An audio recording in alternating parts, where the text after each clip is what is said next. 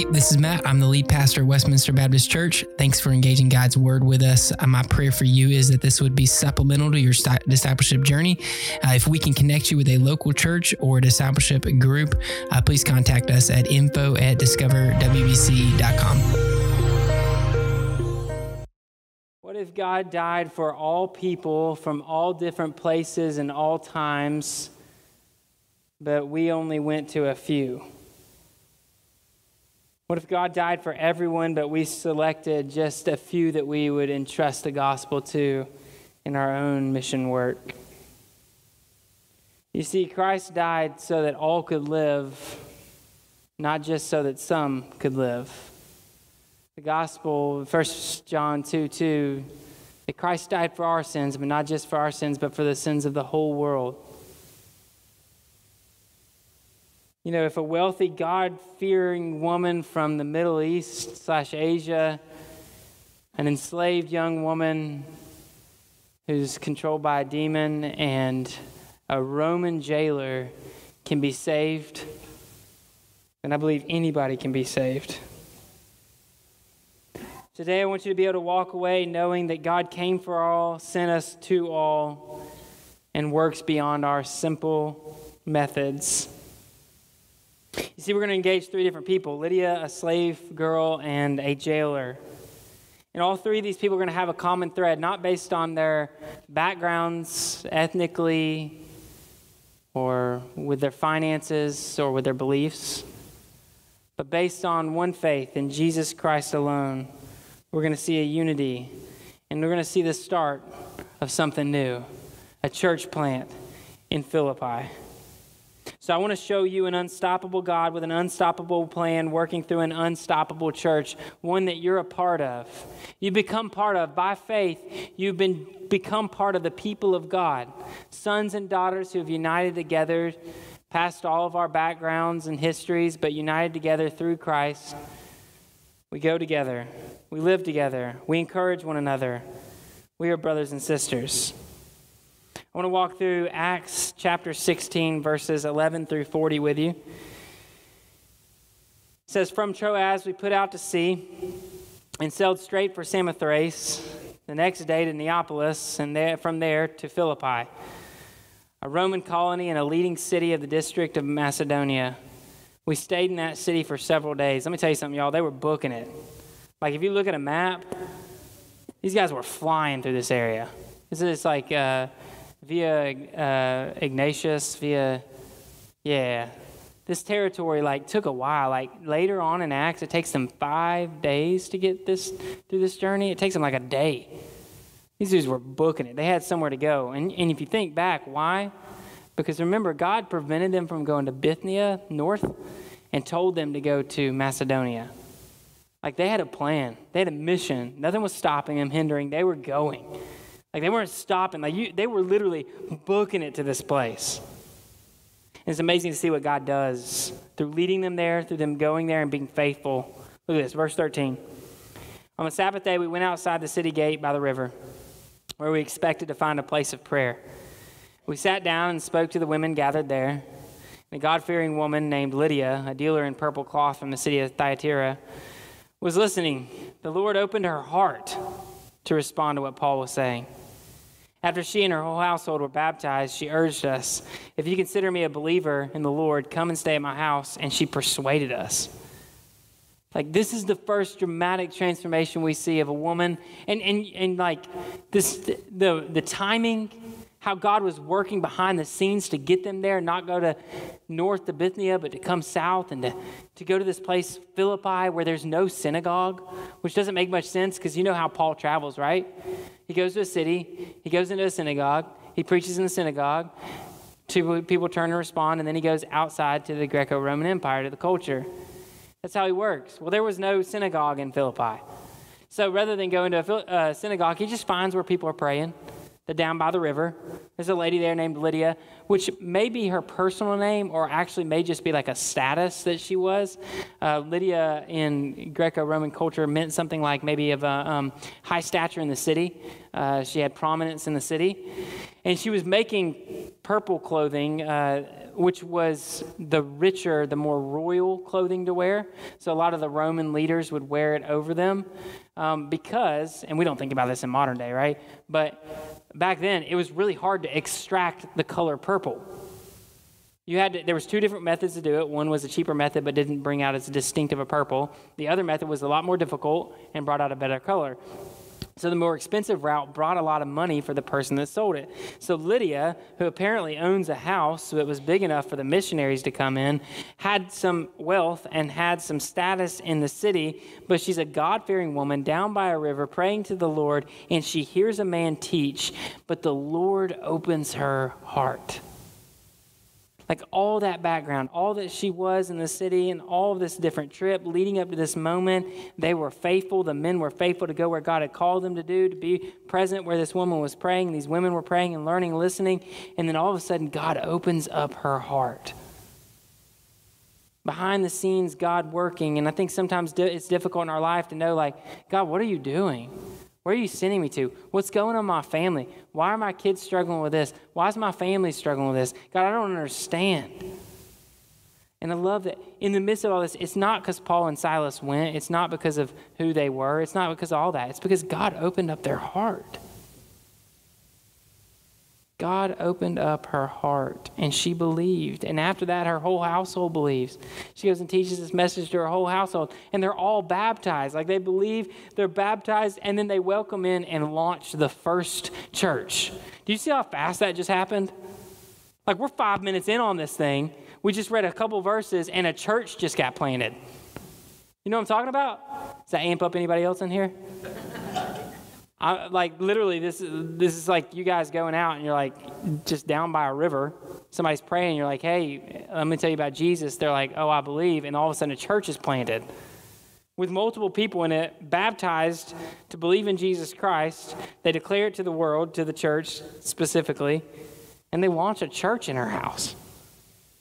I think it's amazing. Okay, second story, verse 16. Once as we were on our way to prayer, a slave girl met us who had a spirit by which she predicted the future. She made a large profit for her owners by fortune telling. As she followed Paul and us, she cried out, "These men who are proclaiming to you the way of salvation are the servants of the Most High God." She did this for many days. Look, there's nothing inherently wrong with that message, right? It's kind of true. It's not the message that's wrong, but it's the way it's being delivered.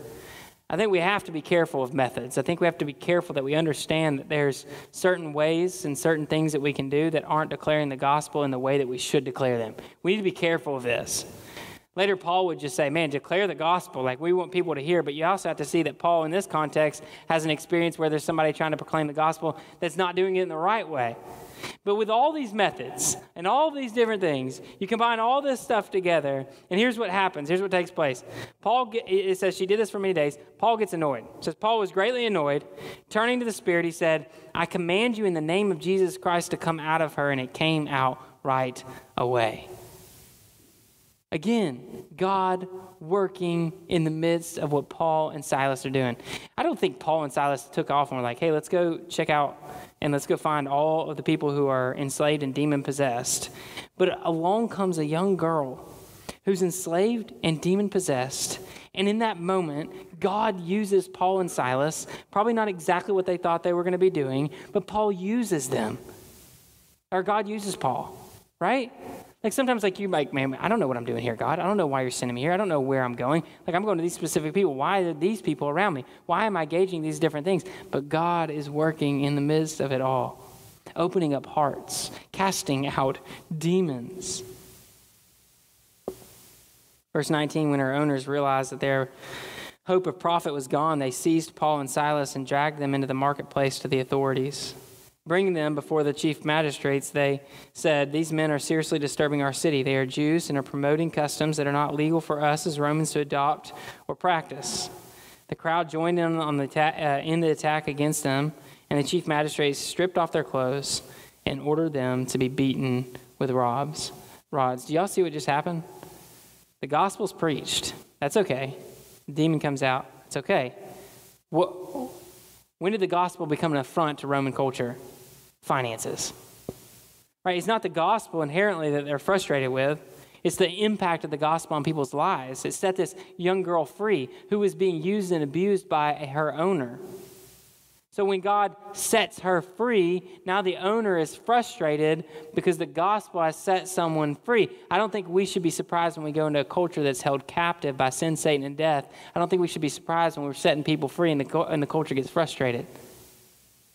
The bondages to which the culture has on people's hearts and on people's lives and on people's finances, the world does not want you to invade that and to change culture, to change ideas, to change beliefs, to change how people live their life. They don't want it, and they'll push back against it. In fact, so much so that Paul and Silas are stripped off of their clothes. They're beaten with rods, and eventually, verse 23, after they had severely flogged them, they threw them in jail, ordering the jailer to guard them carefully. Receiving such an order, he put them into the inner prison and secured their feet in the stocks. This is like maximum security prison area, right? So like Roman jails in the center of it, it was it's harder to get out of there because there's other guards around. You have to go further to get out of it. So you put a jailer in there, watch them. They shackle them up. They put these things around their feet and sometimes around their bodies to where if you move, it has kind of like things protruding in it so that it would cut you more and hurt you even more. So essentially what they were trying to get them to do was just stand still or to be completely still in some position. So they're going to be there for quite a while, at least a day. They're going to be just completely still in this moment. But look at what God does. Verse 25. About midnight, Paul and Silas were praying and singing hymns to God, and the prisoners were listening to them. Suddenly, there was such a violent earthquake that the foundations of the jail were shaken. And immediately all the doors were opened, and everyone's chains came loose. When the jailer woke up and saw the doors of the prison standing open, he drew his sword and was going to kill himself since he thought the prisoners had escaped. Y'all, this is a miracle of God. Yes, there were earthquakes in their day, but the timing and what happened and what resulted from it, all is what God is doing. God is showing us that he can open up hearts to teaching, that he can cast out demons and lead to salvation, and that he can create earthquakes that lead to the jailer's salvation. God is showing us that he has control over all things. He's in all things, over all things, working through all things, and he created it all in the first place. And he's showing us and put it on full display that he's over it all. So here's what happens in this moment. They're set free. Paul's free to go. Right, the jailer's about to take his life. The situation is, it's the middle of the night. Like, escape, get out of here, run out of town, just be free. Go, Paul, go, Silas, get out of here. Why would you want to stay in a place where they're going to beat you? Verse 28. But Paul called out in a loud voice, "Don't harm yourself, because we're all here." Look at how God is using Paul. The man just set the captive free. The enslaved girl who had a demon in possession, he calls upon God. God delivers that demon out of her, setting this young girl free from the enslavement that she was a part of. She has no use to her owner now. She is freed. He's been held captive in a prison. He's now become the one who is captive. All of a sudden, he has the opportunity to run, but he doesn't run. Why? Because God has a different plan for this jailer.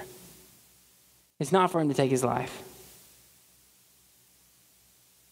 It's not for him to endure the punishment that's from the chief magistrates because he let a captive free. Paul and the rest of them stay where they are. Paul says, don't hurt yourself. And look at how God uses this. Verse 29. The jailer called for lights, rushed in, and fell down trembling before Paul and Silas. He escorted them out and said, "Sirs, what must I do to be saved?" Look at how God's plan works. Like, why did Paul and Silas have to go to jail? They just set a young girl free. Is that not a good thing? But the culture doesn't like it because now they can't make money off of her. So now they're set free, they're placed into jail, and now they're enslaved and held captive by these shackles, and all of a sudden the shackles come off. And in this whole story, we look at all of this, and it all led to a moment when the jailer says, "Sir, what must I do to be saved?" Man, sometimes the faithfulness that we have to God doesn't look pretty. It doesn't look all like, man, this method really worked. Like, I'm sure, like, if most people looked at that and they were like, man, what's the best strategy for impacting Philippi? They wouldn't go, hey, go to the city center, get stripped of all your clothing, be beat, thrown in jail, and then stay in jail. Like, that's not church strategy, right? It's not how we do church growth. But this isn't about that. This is about being faithful to God. And so he asked, sir, what must I do to be saved? And Paul's response, they said, believe in the Lord Jesus and you will be saved, you and your household. And they spoke the word of the Lord to him along with everyone in his house. He took them the same hour of the night and washed their wounds. Right away, he and all his family were baptized.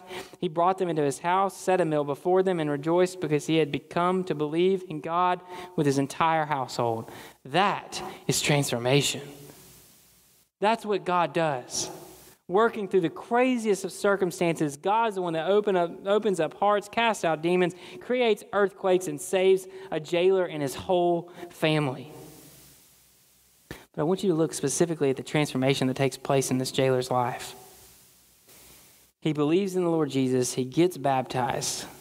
Like, that already is just huge in their culture. In Philippi, you would worship all the different gods.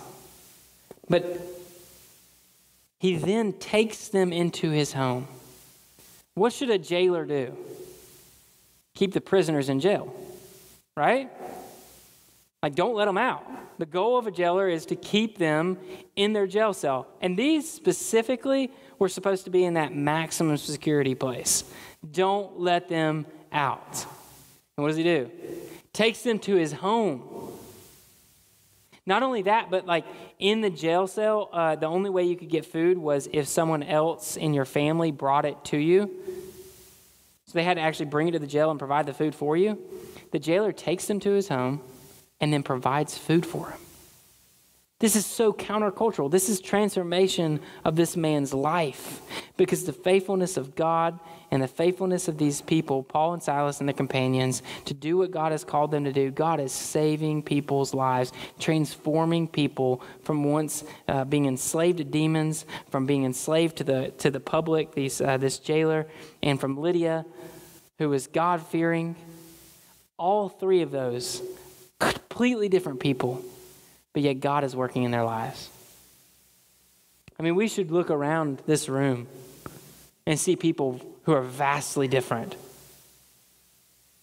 Different ages, different backgrounds, different countries that we came from, different languages. We should see different financial status. We should see everything in here. All united because of the faith that we share in Jesus Christ. Verse 35, when daylight came, the chief magistrate sent the police to say, release those men. The jailer reported these words to Paul, the magistrates have sent orders for you to be released, so come out now and go in peace. That alone just shows you what God's doing, right? Like, that's just unbelievable. Most likely what took place here was the jailer and the chief magistrates see this earthquake take place, see the shackles be set free, see Paul and Silas and the companions and the other prisoners stay where they are, and they're like, man, these guys are not revolutionaries. Because remember, the owner of the enslaved girl, remember, they said that they were like coming up against Rome, and now we're seeing, man, no, these people are just peaceful. These are lovers. People are extending grace to the jailer, saving his life, literally, physically, and spiritually. And they see this transformation, letting them free. We're not entirely sure what happens to let them free, but we do know in Greco-Roman culture, the gods were the ones who created earthquakes. So they know that the gods, or they believe that the gods are unhappy with what has taken place. The flogging, the stripping of their clothes, the throwing in the prison apparently didn't make the gods happy. What they don't know is there's one true God who controls all things. The jailer has learned this, and the magistrates need to learn this. But in all this, God is working. Is that not unbelievable? Look at verse 37.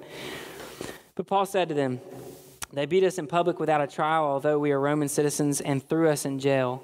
And now they're going to send us away secretly? Certainly not. On the contrary, let them come themselves and escort us out. Like, that is so bold and countercultural, right? Like, Paul, you were just in jail. They're letting you out. And he's like, no. Bring those people who are against me in front of me. Let them lead me out. And you see why, right? Because what is done in public, they want it to be reversed in public. Not just in secret. Because that phrase where it says they appeased them is literally like they asked for forgiveness. Verse 38, the police reported these words to the magistrates. They were afraid when they heard that Paul and Silas were Roman citizens, so they came to appease them. Like, hear that. And so they're going to walk them out in public. And man, y'all, what they needed for the early church was just this. Paul was standing up boldly for the early church to see what it looks like to stand up in culture, to remain peaceful and bring grace and love, salvation to the jailer, but at the same time be bold in your faith. Because think about it, Lydia, the enslaved girl who was demon-possessed, and the jailer whose whole family comes to faith in Jesus, are all young baby believers. This is 18 years after Paul started throwing people into jail. He had been through a dramatic transformation by seeing Christ. He'd been thrown into jail, flogged, almost killed, like brutally beaten. He had gone through all of this growth spiritually, being drawn near to the Lord. The Lord had done so many miracles in his life, and he gets to this point where he sees all these miracles, and this is like common for him. This transformation is common for him. But for all of these young baby believers, they're watching, and what they've seen is these missionaries, these church leaders, put in the middle of the city, flogged, stripped of their clothes, beaten, and thrown in jail. And I'm sure they're asking the same question. Are we just going to be killed? If we go preach the same gospel, if people could start coming to faith and not worshiping the other gods, are we going to be beaten too? And so Paul walks out of the jail with the leaders of the city and shows the church you can stand firm. You can be strong. You can be courageous in the middle of the city. You can defend the faith. It says in verse 40, after leaving the jail, they came to Lydia's house where they saw and encouraged the brothers and sisters and departed. How encouraging must that have been? For here comes Paul. It's not like they had cell phones and texting, y'all.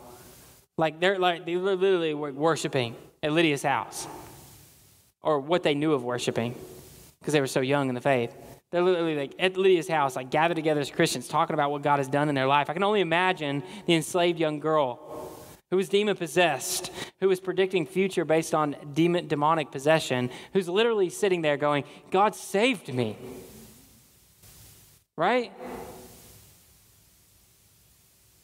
And here comes Paul and Silas and the companions coming forward to them with the leaders of the city beside them. Can you imagine how this church, probably in fear at first, but then in celebration, when they walk in free?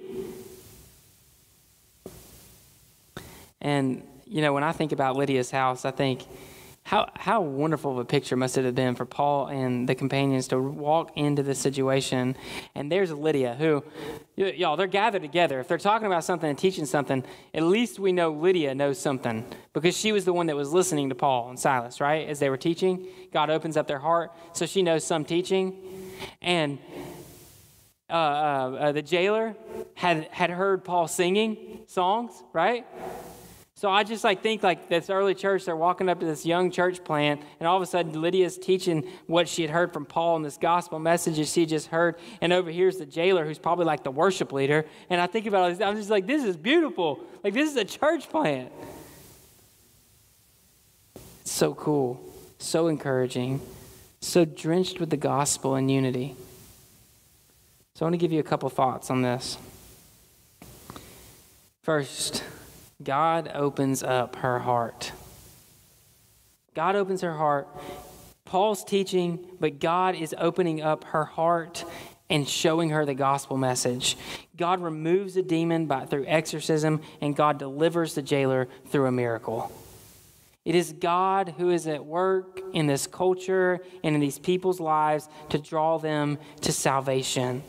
If God can do this in their life, then cannot God do anything in those whom you go and engage with the gospel?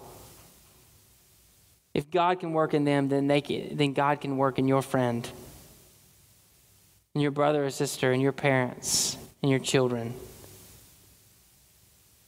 I think this is an awesome picture of how God can work in anyone. But if we're called to go to all people, then shouldn't we go to all people? If Christ died for all people, then let us not just go to some. Because it says, what must I do to believe in the Lord Jesus, to have this salvation? The response is to believe in the Lord Jesus, and then they're saved and they're baptized. All of this comes together to unite them into Lydia's house. But I want you to see that the typical pattern is faith and then baptism. Now, Lydia places faith in Jesus, and she's baptized, her and her whole household. The enslaved young girl places her faith to some extent. We don't know exactly what took place in her life. All we know is Paul and Silas are thrown in jail, right? So there's not like much follow-up there. But then the jailer comes to faith, and the whole house is taught, and they all believe, and then they're baptized. The typical pattern in the New Testament, especially in Acts, is that once you believe in Jesus Christ, you're baptized. Now here's why. Baptism is declaring to the city, to the world, and to yourself and to God that you believe in Jesus Christ. It is that declaration that God has moved and transformed your life. The Spirit of God is working in you. You are declaring to all people, hey, I'm not part of those other Roman gods anymore. I believe in the one true God. And so you may say today, man, I believe, but I've never been baptized. Well, here's what I challenge you with. Even Jesus was baptized.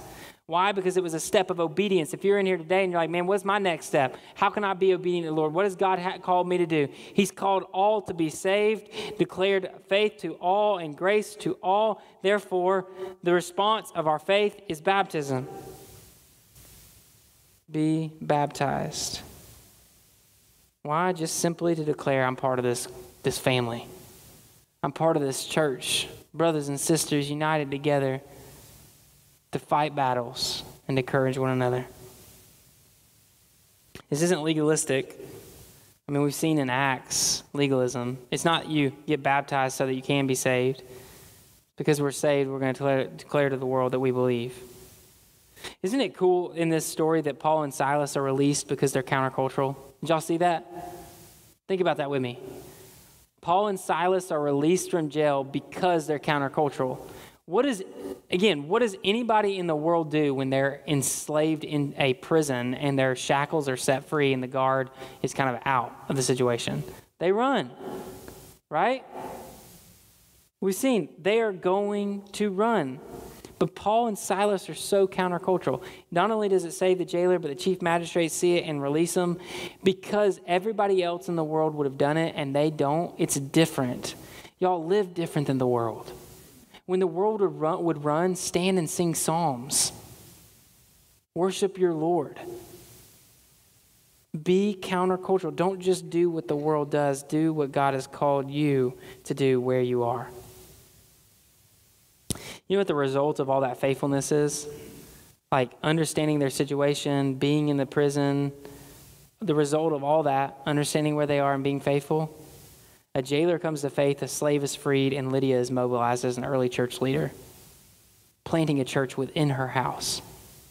That's what takes place because of the faithfulness of God to use Paul and Silas to transform people's lives, even in the midst of prison.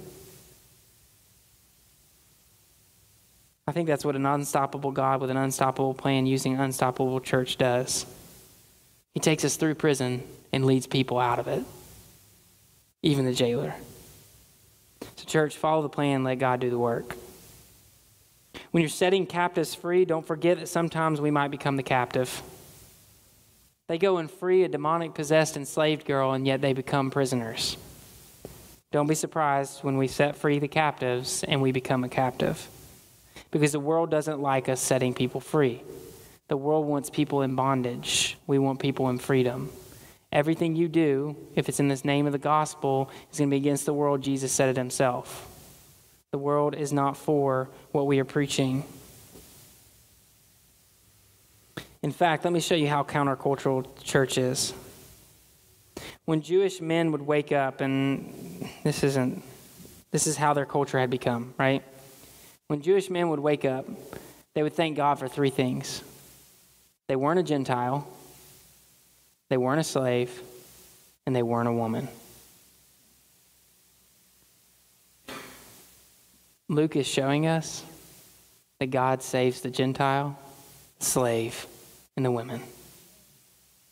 Because the church of God is not based on what your gender is, what nation you're from, what people group you claim to be a part of. The church of God is based on faith in Jesus Christ and Him alone. Do you see what happens here for Paul? Galatians 3:28, right? There is neither Greek nor Jew. There is neither slave nor free, and there is neither male nor female. Why? Because we are all one in Christ Jesus. Is that not unbelievable? Like literally what that scenario says is this. There is neither the Greek jailer and Jew, nor this young enslaved girl with a demon and free, nor this woman named Lydia and men.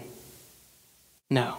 In the church, we've been bonded together by faith. That is so countercultural.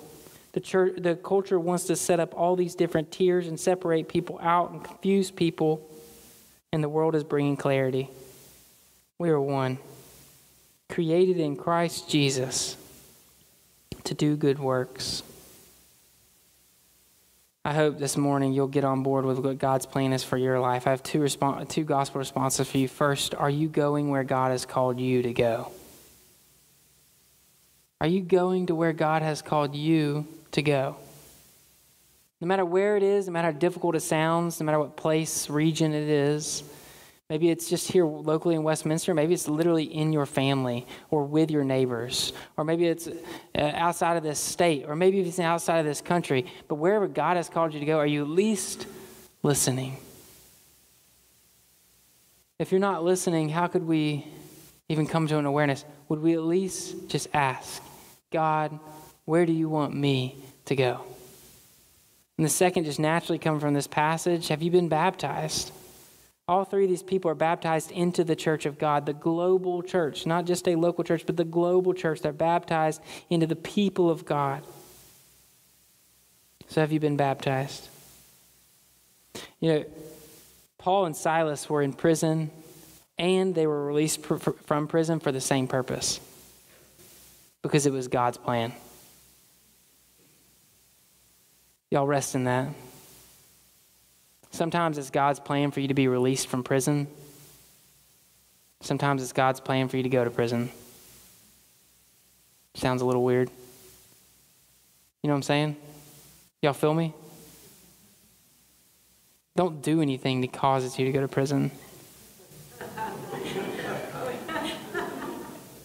It's another little clip somebody's going to take out there. But when life feels like you're in the valley, and you're like, how did I get here? Just remember, worship God and know that He's with you, because the earthquake may be coming. God may be moving. Be faithful when you're setting captives free, and be faithful when you become the captive. And y'all, just really practical. If Paul and Silas weren't willing to go to the captives because they knew they were going to be held captive, then the jailer and Lydia and the enslaved girl would still be captive, destined for eternity separated from God. Sometimes we need to know that even if we're going to be held captive, it's what God's called us to do. Even if the world is going to shun us, even if we're going to be rejected, do what God has called you to do. Like a real practical question for you would be this. Would you be willing to go set the captives free in Haiti, even if you knew you might be thrown into prison? I know that's super challenging, but the question is not Haiti or Africa or Baltimore or Westminster or your job. The question is simply, where's God called you? Where's God called you? For the people in here asking, like, how does this practically apply to my life? Because we've seen all throughout Acts that God is bonding together the church. How does that apply to my life? Can I just show you what happens when you live a life like Paul and Silas? When you live a life like Lydia and the jailer? The kind of faith that was displayed in that moment led families to freedom. It led whole families to being baptized. You may say, man, Matt, I just want to know, how can my child be saved? How can my brother and sister? How can my parents? How can my friends? I just want to know, like, there's so much evil. How can they be saved? Y'all, look at what's on display here. Faith. Like, there's a difference. There's a real difference between coming and sitting in a chair and asking people to listen to a man preach from a stage and you living out your faith in the city. I hope that what I preach, because the word of God inspires you to go and live a life that declares the glory of God in everything you do. But may the people, may your children, may your siblings see you live a faithful life. Represent love and grace and mercy and peace just like they did, because it led to their whole families being saved because of the faith of just one. Man, this kind of faith led families to freedom. It led slaves to be set free and brought real justice into the world. The kind of faith changed the entire city forever. Paul would later write back to the church at Philippi a book you know called Philippians, where he is so encouraged by what they do. He says, I thank my God every time I remember you. He says, may your love abound more and more in knowledge and depth of insight, so that you may become in all righteousness, in all glory, in all that God has called you to do.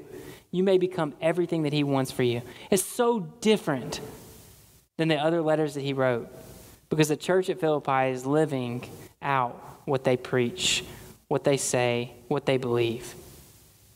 Church, if you want to know how to set the captives free, bring real justice in this world, change the city and change your families, be obedient to what God's called you to do. Show what it looks like to be faithful to your children, to those around you. Just be authentic and live with integrity. And ultimately, as we say a lot around here, just be faithful. You want to change the world, change the hurting, and change your family? Live out the gospel. Let me pray for you.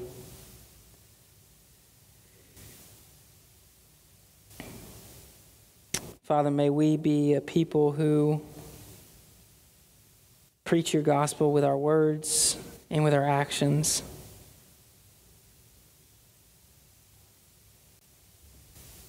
May we, God, be the ones that are sent to the women, to the enslaved, to the Gentiles, to those whom the world rejects, to those whom the world oppresses. May we be so countercultural and so transformative that the world doesn't understand us, and so they have to simply look to you. May the world see earthquakes that you perform, see exorcisms that you do, see the opening of heart that only you could do, and give you glory. God, no matter what you do, controlling the world, our hearts, our emotions, the bondages to sin. No matter what you do, God, I pray that you would get the glory and that you would lead people closer to you, towards life, towards eternity.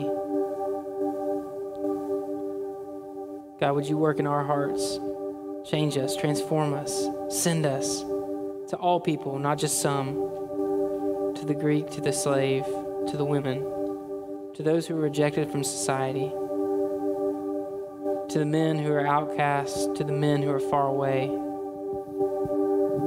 to our nation and to all nations, to the captives and to those who think they're free. Would you set us all free by the grace that only you can give? And we'll trust you, Father. We pray this in your Son's name. Amen.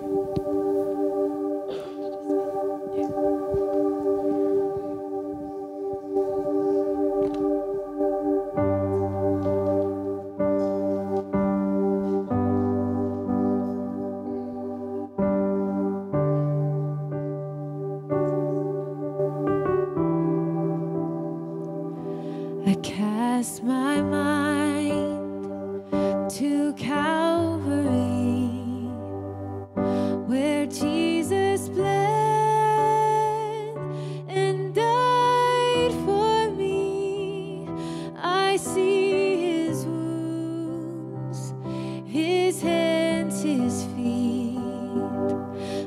Savior on that cursed tree.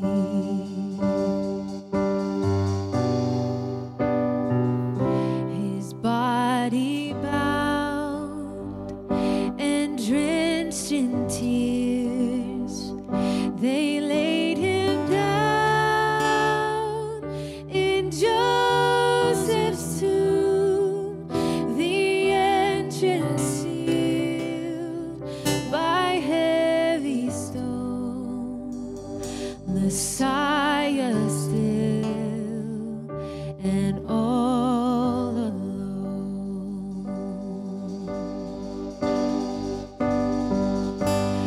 Oh, praise the name of the Lord our God. Oh, praise his name forevermore. For endless days we will sing your praise. Oh Lord our God.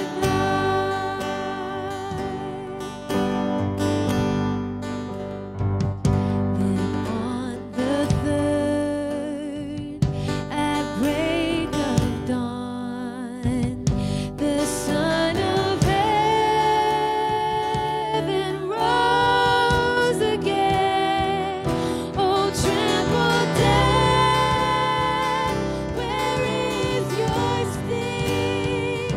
The angels roar for Christ the King. And oh, praise the name of the Lord our God. Oh, praise his name forevermore. For endless days we will sing your praise. Oh Lord our God.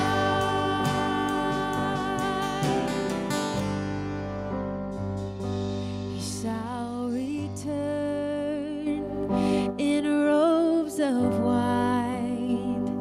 The blazing sun shall pierce the night, and I will rise among the saints, my gaze transfixed on Jesus' face.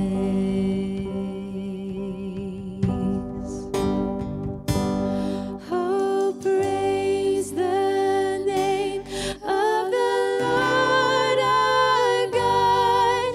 Oh, praise his name forevermore. For endless days we will sing your praise. Oh Lord our God. Oh, praise the name of the Lord our God.